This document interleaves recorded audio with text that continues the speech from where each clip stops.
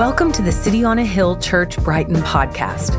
We exist to help people love, trust, and follow Jesus in everyday life. We're glad you're here and thanks for listening. More information on the life and mission of City on a Hill Church can be found at coahbrighton.org. That's COAH Brighton.org. Morning, church. Good to see you all. If I've not met you yet, my name is Aaron. I get to be the pastor of our church. And if you're new, we've been in a teaching series in the book of Genesis. We like to go books of the Bible at a time, chapter by chapter, verse by verse. And this week we get to Genesis chapter 25. And sadly, our journey today with Abraham ends. Today he passes away, and we've been journeying with him all the way since chapter 12. And as we get started, if you're taking notes, which I'd always encourage you to do, we're titling today's message, In the Waiting. In the Waiting. And as I was preparing for this, I remembered this study from a while back that I had heard of, and you've probably seen like a new revamped model of this on Instagram, but let me share it with you. In 1972, there was this famous psychological study that was known as the Stanford Marshmallow Experiment. You guys know what I'm talking about? Where they're taking small children, 4 or 5 years old, and they're trying to research their ability to delay gratification for a longer prize. Some of y'all nod your head like, yeah, I studied that in school. And if you know children, you know how hard that must have been for them to wait, right? So here's how the study went, maybe if you're not familiar. They would bring the children into a room just by themselves, and they would place a single marshmallow on the table in front of the child. And the researcher would offer the child a deal. And they would say, hey, I'm going to leave the room. And if you can resist eating this marshmallow while I'm away, I'm going to come back and give you a second marshmallow. And so the children were left with these two options, right? Eat it immediately, which you know exactly which kid I would be. Eat it immediately, or double their treat if they would wait. So then the researcher would leave the room, and the whole thing then was recorded. So they studied each child, and they, as you could watch and imagine, every kid wrestling with this decision, right? And there were some kids who just immediately as that door shut, they just gobbled up the marshmallow, and it was like gone within seconds. And then they're just waiting for the researcher to come back in the room. There was others who would kind of look at the marshmallow, look at the door, look at the marshmallow. They would wiggle and bounce around a little bit. But eventually, we know what happened. They would give in and eat the marshmallow. But there was a few, only a few children, which I would not be amongst their ranks, who waited the entire time. Then when the researcher came back in, they indeed got the reward of the second marshmallow. So all of us are familiar with this now. What's interesting about this is that the researchers at the time had no idea how powerful this experiment would be, because the researchers ended up like following up with the children in regular intervals. And I think they might even still be. So that would be like 50 years of like data by now, right? And they found out that the children who were willing to delay the gratification at age 4 or 5 would continue to.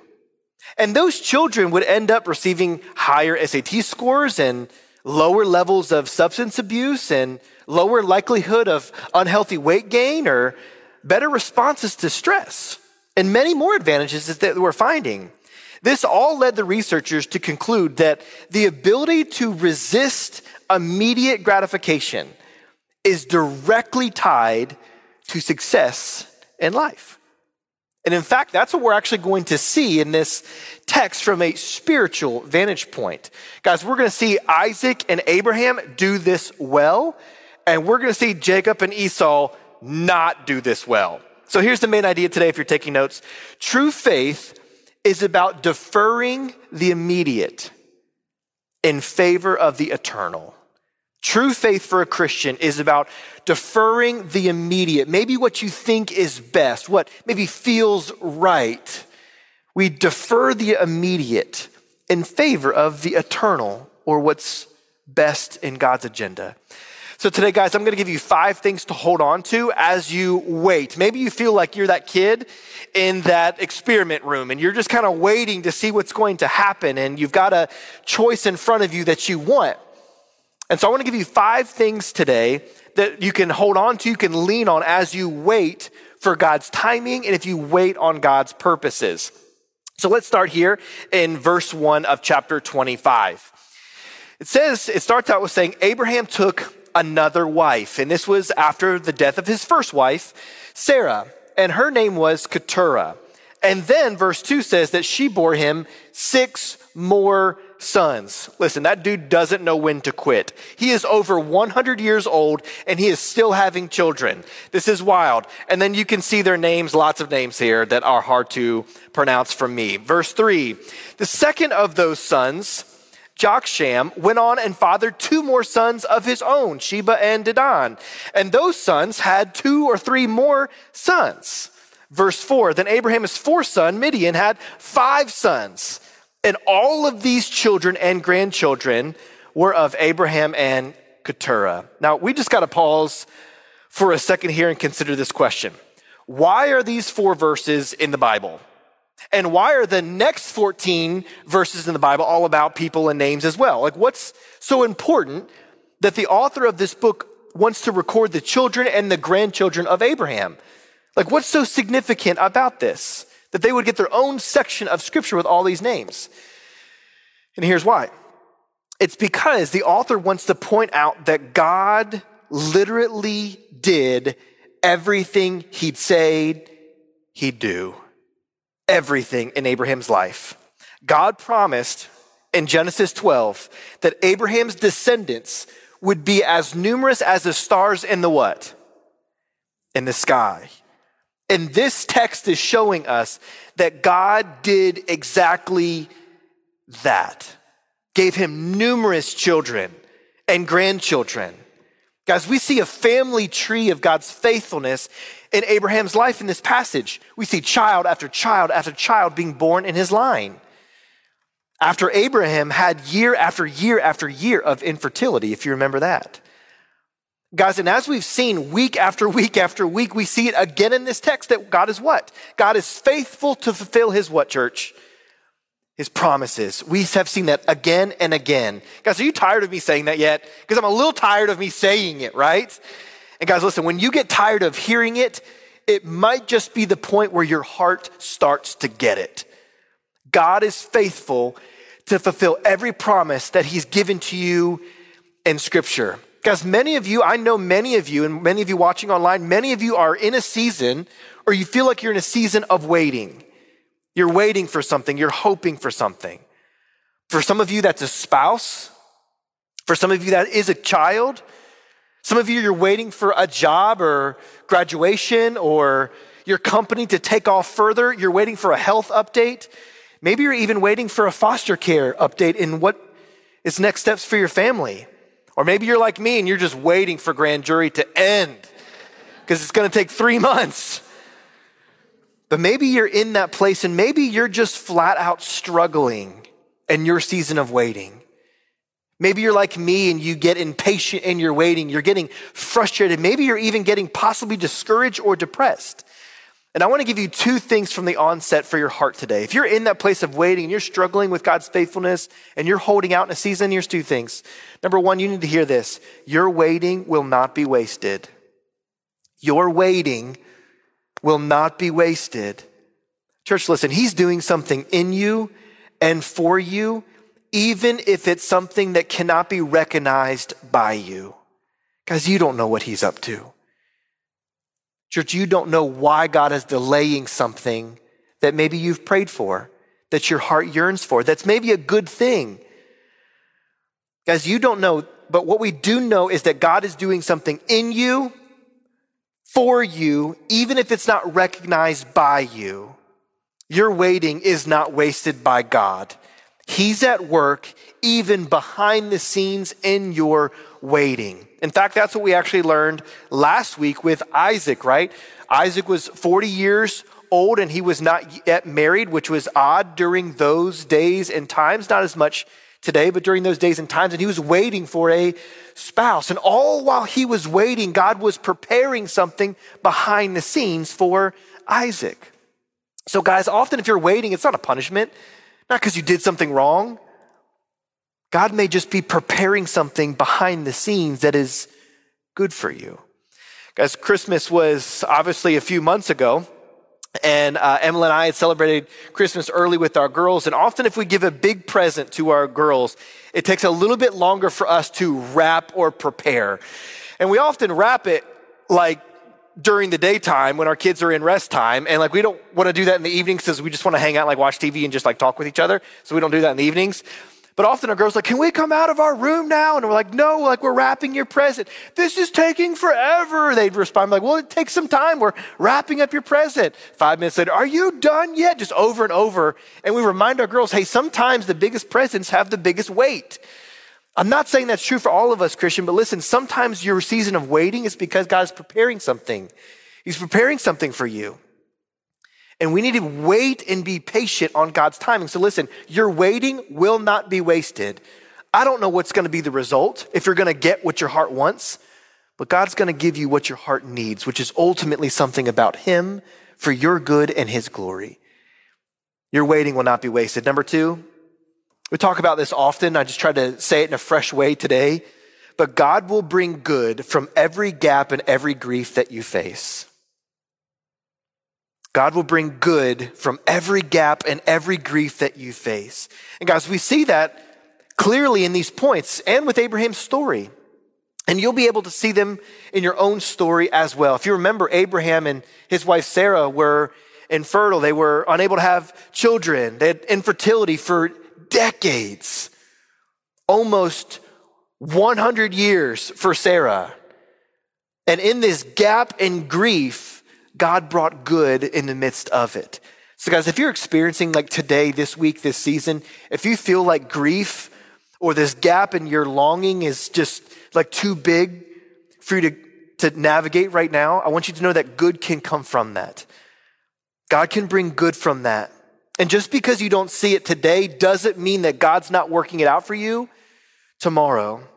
If you're a guest, you're going to hear the scripture a lot in our church. It helps us to hold on to the promises. It's Romans 8:28. For we know that because of God's love for us, we're able to love Him, and God promises to work out all things for our good, Christian. The good, the bad, the ugly, the dark, everything. He can work out all things for our good. So church, again, God will bring good from every gap and every grief that you faced.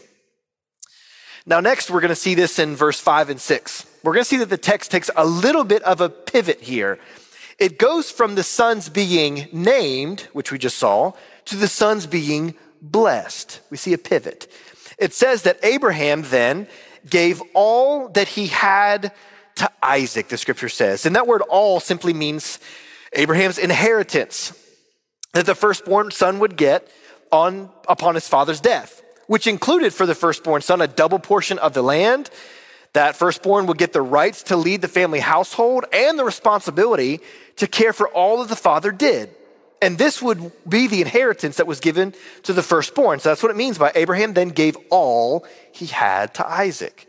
Verse 6, but there was other kids, right? But to the sons of his concubines, Abraham gave gifts, meaning that Abraham also had other children. And he loved his other children who were born through other marriages that he had during his long lifetime, namely his wife Hagar, if you remember her, and his new wife Keturah. So although, listen, it was an imperfect love that Abraham had for his children, it was imperfect. Abraham did, though, want to bless others the way that God had blessed him. So Abraham gets to 175 years old. He goes through all of his stuff. He starts making his will. And he's like, I can't die and bring this with me. So who can I bless with what I have?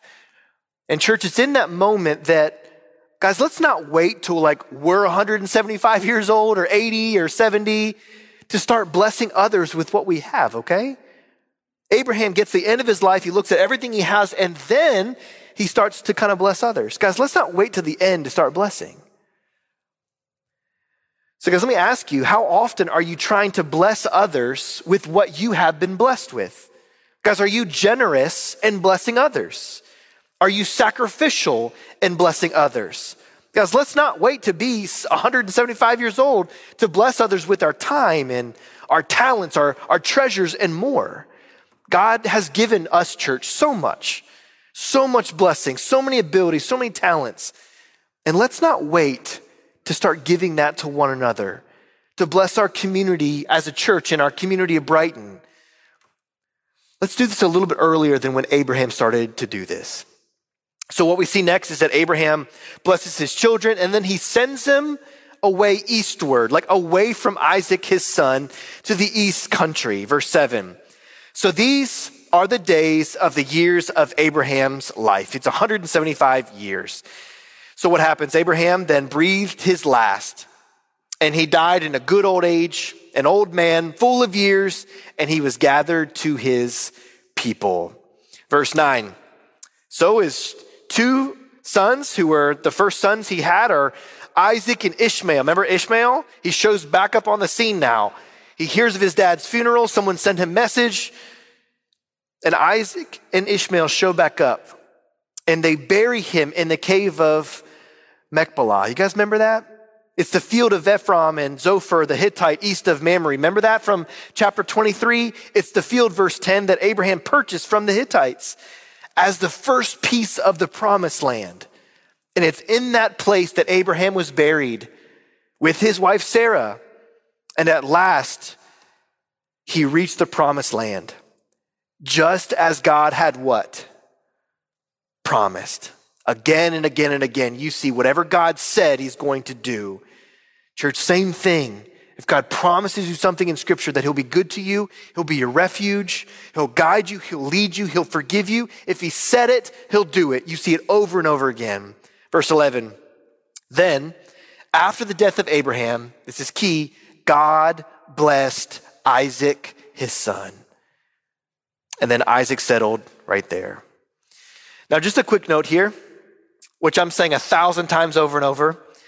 We see God fulfill every promise that he gave to Abraham, every promise. And even he laid to rest in the promised land that God promised 100 years earlier. Even if we forget God's promises, God won't forget God's promises. And what a great ending to Abraham's life, right? God said in Genesis 12, I'm going to bring you to the promised land. Genesis 25, where does God end up with Abraham? In the promised land. But even though Abraham's life ends here, what happens? His legacy continues. It continues with his son Isaac. In verse 11, we see that God blesses Isaac. How does he do that? God blesses Isaac through pursuing a relationship of love and truth and grace with Isaac, just like he did with Abraham. And that's what we see here in the next section with Isaac and Rebekah, and then their two sons, Jacob and Esau. Section 2 keeps continuing with God's faithfulness. It says in verse 19, now these are the generations of Isaac. It's Abraham's son. Abraham fathered Isaac. And Isaac was 40 years old when he took Rebekah to be his wife. And listen what happens in verse 21. And Isaac prayed to the Lord for his wife. Now why? Because she was also barren. Now guys, we've been down this road before with this family's story, haven't we? Remember Sarah and Abraham that I mentioned? Guys, we learned that they were barren too. For decades, almost a century, Abraham and Sarah were. But what's different for Isaac and Rebekah here? Guys, there's a little bit more insult to injury with their barrenness.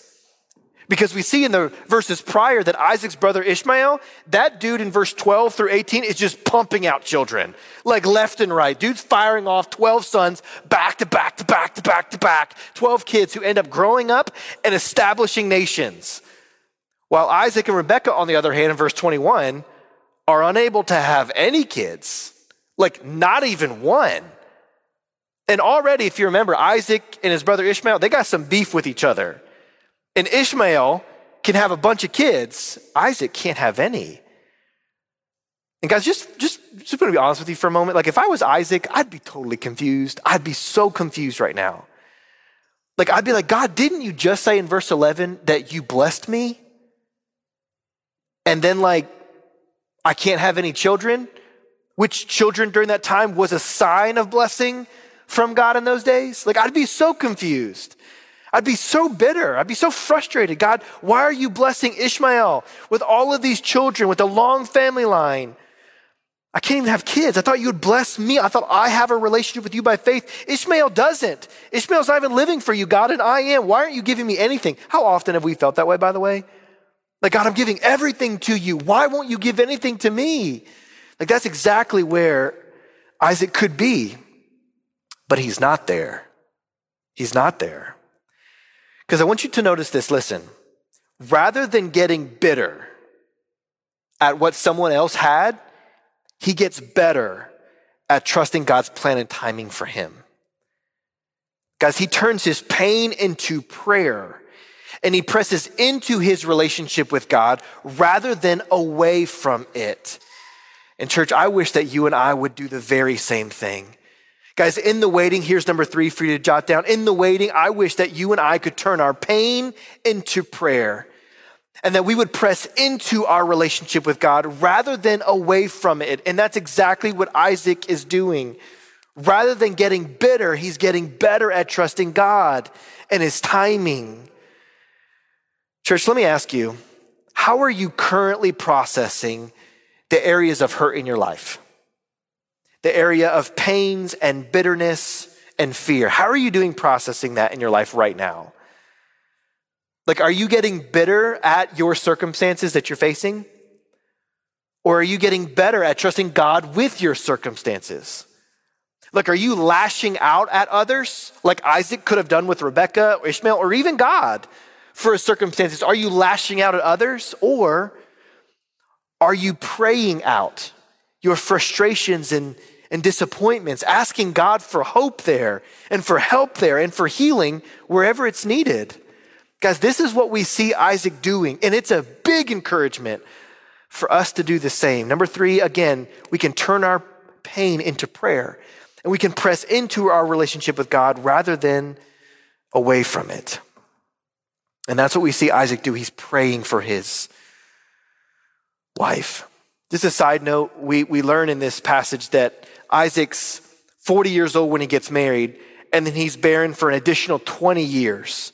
So for 20 years, he's dealing with watching Ishmael just pump out children. And he thought that God would be blessing him with children so that the Messiah, Jesus Christ, could come through him. Guys, you may be dealing with years and decades of hardship and bitterness and questions and doubts. And this passage shows you that God sees where you're at as well. Maybe it's 5 years, 10 years, 20 years, and you're struggling too, wondering, why did you do this to me, God? Or why didn't you do this for me, God? Why would you allow this? And we find a safe place with Isaac, understanding what that tension feels like. When you feel like maybe God has given up on you or he wasn't there for you. We find a place of safety with Isaac, and God sees you there this morning. So by grace, this story continues, and we see in verse 21 that God hears Isaac's prayer. And then it says, verse 21, the Lord granted his prayer, like God did it. And Rebekah, his wife, conceived, like 60 years old. 20 years later, they finally conceive. Verse 22, the children begin to struggle within her. And she said, if this is thus, God, why is this happening to me? So what does she do? She went to inquire of the Lord, not Google, not her friend group. She inquires of the Lord. Guys, Paul's right here. Do you not love Rebekah's response here? Like, I love her response. She asked the question we so often ask ourselves, right? God, why is this happening to me? This is the first time we see this recorded in the Bible. It's a question we ask so often if you've been walking with God for a while. Or maybe you haven't, you're a guest today, and you've asked that question, God, why are you letting something happen to me? She's feeling pain in her body. The pregnancy's not going well. She's hurting. She's confused. She went through all of these years of not having children, and then God allowed her to have children, and she's hurting. She's struggling. And she's like, why is this happening to me? Guys, isn't that just a little comforting? Knowing that you're not the only ones to have gone through what maybe you're going through right now, that other people have asked that question, why is this happening to me? Guys, we so often think that we're martyrs, that like we're the only one that bad things happen to, when in reality, bad things happen to all of us. And when we're in that place thinking, God, why is this happening to me? We can respond like Rebekah, where she turns her problems like Isaac into prayers. And she inquires God. She asks God for hope and help. And like God always does, church, like God always does in his time, in his way, he responds to our prayers. He always responds. In verse 23, the Lord speaks to her and he says to her, Rebekah, 2 nations are in your womb. 2 peoples from within you shall be divided. One shall be stronger than the other, and then the older shall serve the younger. Verse 24, so when her days to give birth were completed, she was ready. Behold, there were twins in her womb. Like boom, right? Those prayers were answered, and those must have been some really good prayers, right? Isaac prayed one prayer, Rebekah prayed one prayer. They didn't coordinate. God said yes to both, and they got twins, right? That's not exactly what happened. But you can just imagine, these are some really good prayers, right? Only if Isaac and Rebekah were around today to pray for all of your finances in your life, just to multiply them and make them in doubles, right? That's kind of what's happening here. But God is just pouring his blessing on to them. So here's what happens next. On the twins' birthday, verse 25. The first twin, he comes out and he's red. All of his body's red. And it's really super hairy. It's like a cloak, it says.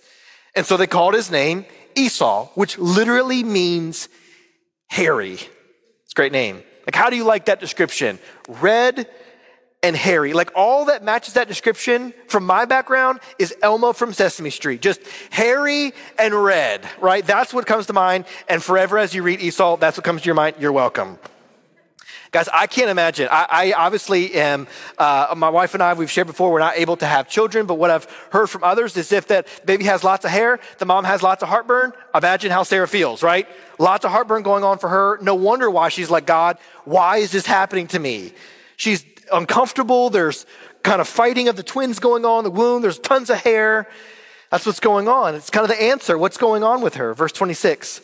Then afterward, his twin brother comes out and he's holding on to Esau's heel. He's like grasping it, trying to be first place out of the womb, we imagine. So his name was called Jacob. And that name Jacob means to cease or to usurp, which is a foreshadowing of what Jacob will do with Esau, trying to get the upper hand on him, trying to pull Esau back and beat him to first place. Then this section ends with a bit of interesting commentary on the family. Now listen, we've all got some interesting family. We've all got some family trauma, all got some family wounds. This family is no different. It says that Isaac was 60 years old when he bore them, meaning again that they were 20 whole long years married. And they still couldn't have kids. And again, I want you to notice the difference between Isaac's waiting and Abraham's waiting when they both were unable to have children in their life. Guys, Isaac waited prayerfully with patience and purpose, which by the way is number 4. In your waiting, may your prayers, you can pray with patience and with purpose. Isaac prayed for his wife. He remained patient with God's timing. And he lived for God's purposes of his glory and not his own temporal desires in his time of waiting. Guys, that's not how Abraham waited. Abraham got antsy, and him and Sarah devised this plan to go and have this servant girl have a child with Abraham, and then Sarah wanted to steal that child and make it hers. They weren't waiting. They weren't prayerful. They weren't patient. You see a huge difference between Isaac's waiting and Abraham's waiting. May we all wait like Isaac, prayerfully, patiently, and with purpose. We serve God in our waiting. We don't give up on him. God has not turned his back, even if it feels like it's taking time. So Christian, if you're in a season of waiting, I ask you again, how is your faith holding up? Are you waiting more like Isaac for that child, for that spouse, for that job, for that answer, for the review, for that update on your health? Are you waiting more like Isaac, prayerfully, patiently, with purpose, or are you waiting like Abraham? Are you taking matters into your own hands like Abraham, deciding your will and your ways are best, or are you entrusting the matter into God's hands like Isaac, and trusting that God's will and God's ways are best? So then the commentary on his family continues. It moves away from Isaac, and then it reveals a stark contrast between the two brothers. They could not be any more different, okay? Verse 27 talks about these twins. The boys grow up, and Esau ends up being a skillful hunter. He's a man of the field, it says, while Jacob was a quiet man dwelling in tents. Now, if you know my daughters, I've got a 6-year-old and a 4-year-old. They are very different personalities, very different. I won't explain all that, but there's very different children. What we see Isaac here is described as that stereotypical man's man. The dude is hairy, he likes to hunt, and then he eats what he kills. Scholars probably think he was from New Hampshire, right? Or South Carolina. Obviously, he's just kidding. Yeah, you get it. This is a joke, right? Guy's a pickup truck. He bought a new Carhartt jacket. That's Esau, okay? But Jacob, on the other hand, is different. Jacob is a quiet guy. He's not a hunter. He's actually a shepherd and a chef. He likes to help his mom around the house, and he prefers to hang out with her at home rather than go out and hunt with Esau. Guys, there's nothing wrong with either of these personalities. Neither of them are wrong. What is wrong, however, is Isaac and Rebekah's response to their children's personalities. Look at verse 28, says these sad words. Isaac, the dad, he loved Esau. Why? Not because he really loved who Esau was. Isaac loved Esau for what Isaac could get, because Isaac ate of his game. What a selfish way to love your child. I only love you, kid, because of what you give to me, not because God gave you to me. Isaac loved Esau because he ate of his game, but Rebekah, the wife, Rebekah, loved the other kid. She loved Jacob. Parents, just a quick note here. Parents, one day, listen in. Be careful, guys, not to play favorites in your home. Your kids can feel it. They know. Sure, guys, listen, just to be very honest with you, your personality may gravitate towards one of the personalities of your children. But you've got to be mindful of this. And you've got to prayerfully work hard towards treating both children with the unique love that they need, the unique time that they need, and the unique care that each of them need. And church, even if you're not a parent or not going to be a parent, we can learn from all of this regardless. Guys, listen, let's not favor one type of person more than the other. Whether that be age or ethnicity, someone's financial status, their educational experience, their personality, their style, their background. Guys, we cannot as Christians just gravitate and welcome one type of person in our church. Because of the gospel, because of Jesus extending the good news of his salvation to all, we should extend love and extend truth and extend grace to everyone and not start favoring one person over another. But unfortunately, Isaac and Rebekah weren't at this sermon today, and they do play favorites. And it has a massive impact on Isaac and Esau. Guys, it causes massive problems in their home. Here's what happens. Verse 29, here's an episode of how it didn't go well. Verse 29, once upon a time, it's telling this story, once when Jacob was at home cooking stew, Esau came home from the field, and he was, what's it say? He's exhausted. Now, just this quick side note for a moment. Exhaustion is often where the temptation in your life becomes at its highest, right? When we are exhausted from the stressors of work and life, your temptations in your life are increased. And we're going to see that with Esau as well. Verse 30. So Esau says to Jacob, hey, let me eat some of that red stew, for I am exhausted. That kind of like barks at him here. Therefore, his name was called Edom. It's kind of a nickname for him, which also means red. Guys, this guy he just loves red. Like everything's red for him. He's a redhead dude. He loves red stew and he gets red-faced angry at his brother here. Like everything's red for him. He just barks, give me some of that red stew. Verse 31, and Jacob snaps back fast. And this is interesting. Snaps back, he says, sell me your birthright now. Now hold on a second. That's super interesting on Jacob's part. This statement is quick and it's calculated. It's a demand for Esau to sell his birthright to the family's inheritance. Remember I mentioned that earlier? You get double portion of the land. You're in charge of the family household. You begin to lead everyone else at the father's passing. And you're responsible for everything the father would have had when he lived. And that's what Jacob wants. He's calculated and quick in this demand. And you know what that reveals, guys? It reveals that Jacob has been thinking about this for a long time. And he didn't even hesitate. When Esau demanded food, Jacob demanded his birthright. It seems that he had been waiting for such a moment as this. Is that not how bitterness works, guys? Is that not how resentment works? Man, you were just waiting on the edge of your seat to bite someone's head off, to say a quick remark at somebody, to be harsh. When we respond this way, you know that you've been stewing like stewing like Jacob in your bitterness and your resentment. He's just not cooking stew. He is stewing in his sin.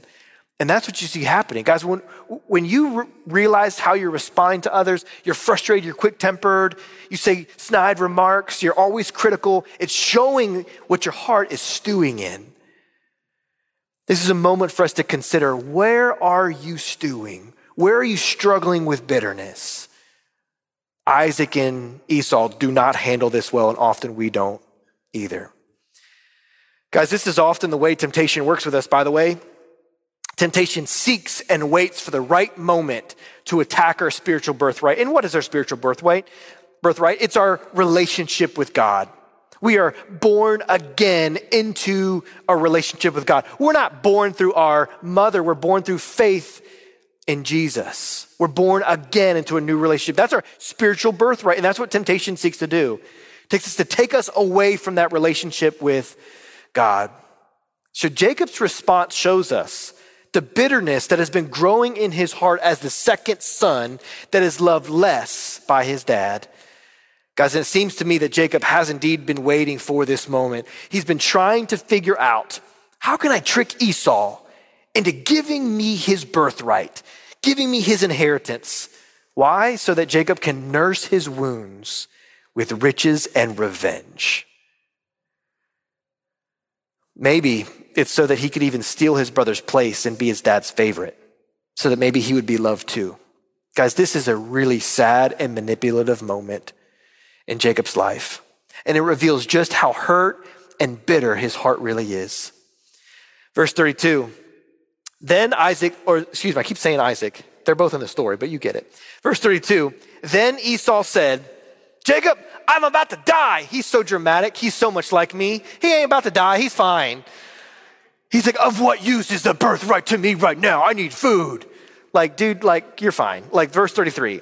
Jacob said, swear to me now. He's trying to barter a deal fast because he knows that Esau can just get food anywhere. So he's like, swear to me right now. Give me your birthright. So Esau swore to him and sold his birthright to Jacob. Now again, if I can just be honest, I don't think Esau was really about to die. He was just really hungry. Have you ever said it before? I am so hungry I could die.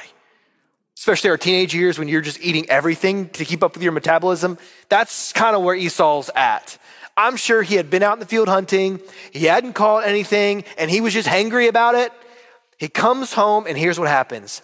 Esau lets his circumstances dictate his convictions. And it's because of that he caved to his cravings. Church, we do the very same thing, do we not? Rather than letting our biblical convictions speak into our circumstances, we let our cravings do the talking and we listen to it. And what's it lead us to? Lentil stew. Y'all, that's garbage. We have so many good restaurants in Boston to eat from. I'm not making any cultural jokes or anything against lentil stew. I'm just saying there are so many better options to sell your birthright for if you're really going to do it than lentil stew. And that's what happens with Esau. Church, are you letting your circumstances do the same to you? Are you letting your cravings for pleasure win over your convictions for pleasing God? That's what's happening here. Church, are you letting your cravings, your circumstances dictate your convictions? Or do you let your convictions speak to your circumstance and say, I'm going to remain faithful. I may be hungry. I may have a desire. I may have a want for something, but I'm going to trust God's ways because I know he knows what's best for me. I know he knows what's best. So then the passage ends with this really sad and sobering exchange between the brothers. Verse 34, it says this, then Jacob gave Esau some bread and some lentil stew. By the way, bread wasn't mentioned in the contract. I just imagine Esau from how we learn him later. I think he's just super manipulative. Let me sweeten up the deal a little bit. I'll give you some bread on top of this lentil stew so you don't back out on me. Guys, we can manipulate people too. You don't just have to be revengeful. You can be manipulative in your bitterness. And that's what we see with Jacob. Jacob gave Esau some bread, some lentil stew. And here's what happens. It's like eerie how quiet it is. Esau ate, Esau drank, Esau rose and went his way. Thus Esau despised his birthright and gave it to Jacob. Now again, did you notice what Jacob gave to Esau? It's not a rich, meaty stew. It's not Emily every winter makes this bomb, super like death chili. It's got more meat than like anything, ton of beans, tomatoes. It's fantastic. Some peppers. I love it. It's not rich, meaty stew. It's lentil stew. And isn't this how temptation works? The shiny thing we so desire, once we get it, it's not as good as we expected it to be. This text suggests that Esau's pretty disappointed here. He ate, he drank, he rose, he went on his way. There's no commentary. He was just extra a minute ago. I'm dying here. You'd imagine him be like, this is the greatest thing ever. Like, there's no commentary. He just ate, he drank, he rose, and he went on his way. His silence is like eerie for us. I can just imagine him sitting there in silence, both of them, getting up, walking away, regretting knowing that he had given away everything. The double portion of the land, the rights to lead the family household, and the responsibility to care for everything like the father did. Which just leads us to the fifth and final last point. It's nothing fancy. Hope you remember it. Don't sell your birthright for stew. The most bland point I could give you, but hopefully just super clear. Don't sell your birthright. Don't sell your convictions. Don't sell your relationship with God. Don't give up on God's good ways for you for stew, for something lesser. Friends, this passage is honestly just so easy for us to apply. How often do we give up our privileged blessings as children of God for temporary pleasures? Like how easy is it for you to just grab the bowl of sin soup rather than grabbing a hold of your future inheritance of what you have in God? Guys, Christianity gives us more fuel to delay immediate gratification than anything. Why? Because for Christians, we know that what we have in heaven, our inheritance, is way more than what we could ever have on earth. Christian, listen, true faith is all about deferring the immediate in favor of the eternal. To believe that what's coming for you in heaven is better than what's offered for you on earth. That's what it means to have true faith. That nothing that this earth could have to offer is as good as what God has offered in himself for you. His life, death, resurrection, and blessings and promises through Jesus. As we say often, our hearts cannot go after creation to satisfy. We've got to go for the Creator to satisfy our longings. And that's what we're seeing here not happen in this passage. Friends, the day-to-day life of a Christian is to delay instant gratification while you wait on the day for Jesus to return. Guys, how many times, just be honest with your own heart. I gotta be honest here too. Like how many times have you just refused to delay the sexual gratification you feel? And instead of choosing God's ways, you choose lentil stew of pornography or adultery, or you've adopted the hookup, shack up, break up cultural moment. Guys, how many times have we given into the impulsivity of instant gratification that is shown in addiction or in gambling or lying or greed? It feels good in the moment, but in the long run, they'll end up tasting the disappointment of lentil stew. Guys, maybe you don't deal with these taboo sins, we'd say, but maybe what happens if someone crosses you, like irritates you, bothers you? Especially maybe it's a spouse, a roommate, coworker, maybe it's your kid. And maybe you give into the instant satisfaction of anger. It's an outburst against them. In that moment, you refuse to show patience. You don't delay your anger, and you just give it to them. You scream at them. You yell at them. You lash back. Maybe that's how it works out for you. But get this. This is really important, guys. In the book of Titus, it teaches us that the grace of God is training us to renounce these lesser worldly passions. So listen, self-control isn't about earning the grace of God. The grace of God is training us to be obedient to him because his ways are better than our ways. And we can't trust our hearts. How many times have you trusted what you thought was right, what felt good, and then you end up like, man, that was a mistake? Guys, we can't even trust our hearts because Jeremiah teaches us that the heart is deceitful. It's wicked. It doesn't know what's good for you. And so God in his grace extends out this way and plan of living in his ways for your good and God's glory.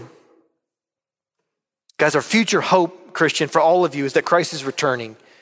Christ is returning is your greatest hope for you. It's training you to renounce momentary pleasures. Why? Because you're going to get eternal joys.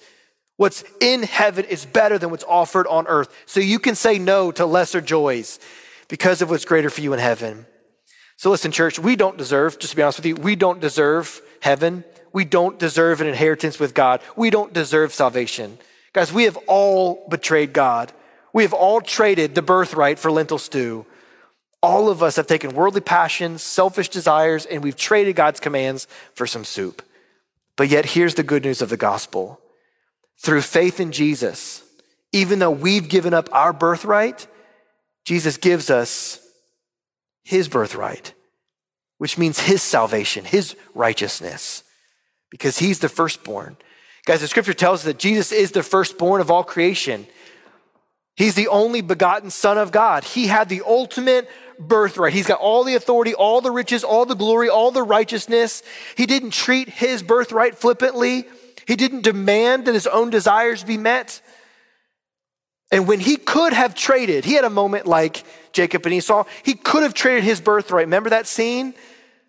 The book of Matthew chapter 4, when Satan takes him up to the high mountain and Satan says, listen, I'll do a trade with you.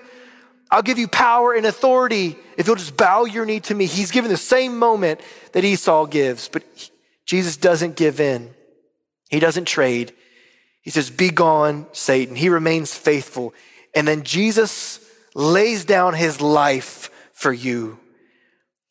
Instead, Jesus makes a trade with us, not the enemy, but with us. He trades us for what's better. He traded the birthright of his righteousness for our lentil soup of sin. Jesus exchanged his righteousness for our sinfulness so that when we receive this gift by grace, we are saved and then satisfied. Guys, I wish I could spend some time. I don't think it'd be appropriate in this setting just to walk through my history of all the sin and sexual gratification, everything I've done and stole in my past life before I was a Christian, all of that. I wish I could share all of that with you. And then Christ was willing to take all of that soup that I ate, took it on himself on the cross, and then gave me his righteousness. So he didn't just save me from sin. He wanted to save me from wanting that sin. He wanted to save me from going there again. He wants to satisfy me. And Christian, that's what God is offering you, not just to save you, but to satisfy you, to give you something better than what your hearts could crave. That's what the story of Jacob and Esau is. Jesus is the better, faithful Esau. He is the non-manipulative Jacob. He offers a trade like Jacob and Esau did. Would you, if you've not yet guest or non-Christian that I've gathered today, I'm so glad you're here. Would you hear the invitation for you in this message? It's to trade. It's the greatest deal ever. Take your sin and say, God, I've sinned against you. I want to give it all to you, my past, present, and sins I don't even know I'm going to do that. I want to give all of that record to you. And Jesus, because you're perfect, will you give me your perfect record on me? Would you forgive me and help me to be viewed by you as righteous and perfect? And that's what salvation is. That's how you have a relationship with God. God takes your sin. God gives you his righteousness. That's what this story is about. Make the better trade. Christian, don't trade what you have that's good in him. Christian, this story is for all of us. You have been given wonderful, wonderful blessings and pleasures in Christ. Don't trade them for something lesser. In your waiting, be prayerful, be patient, and be purposeful. Let's pray.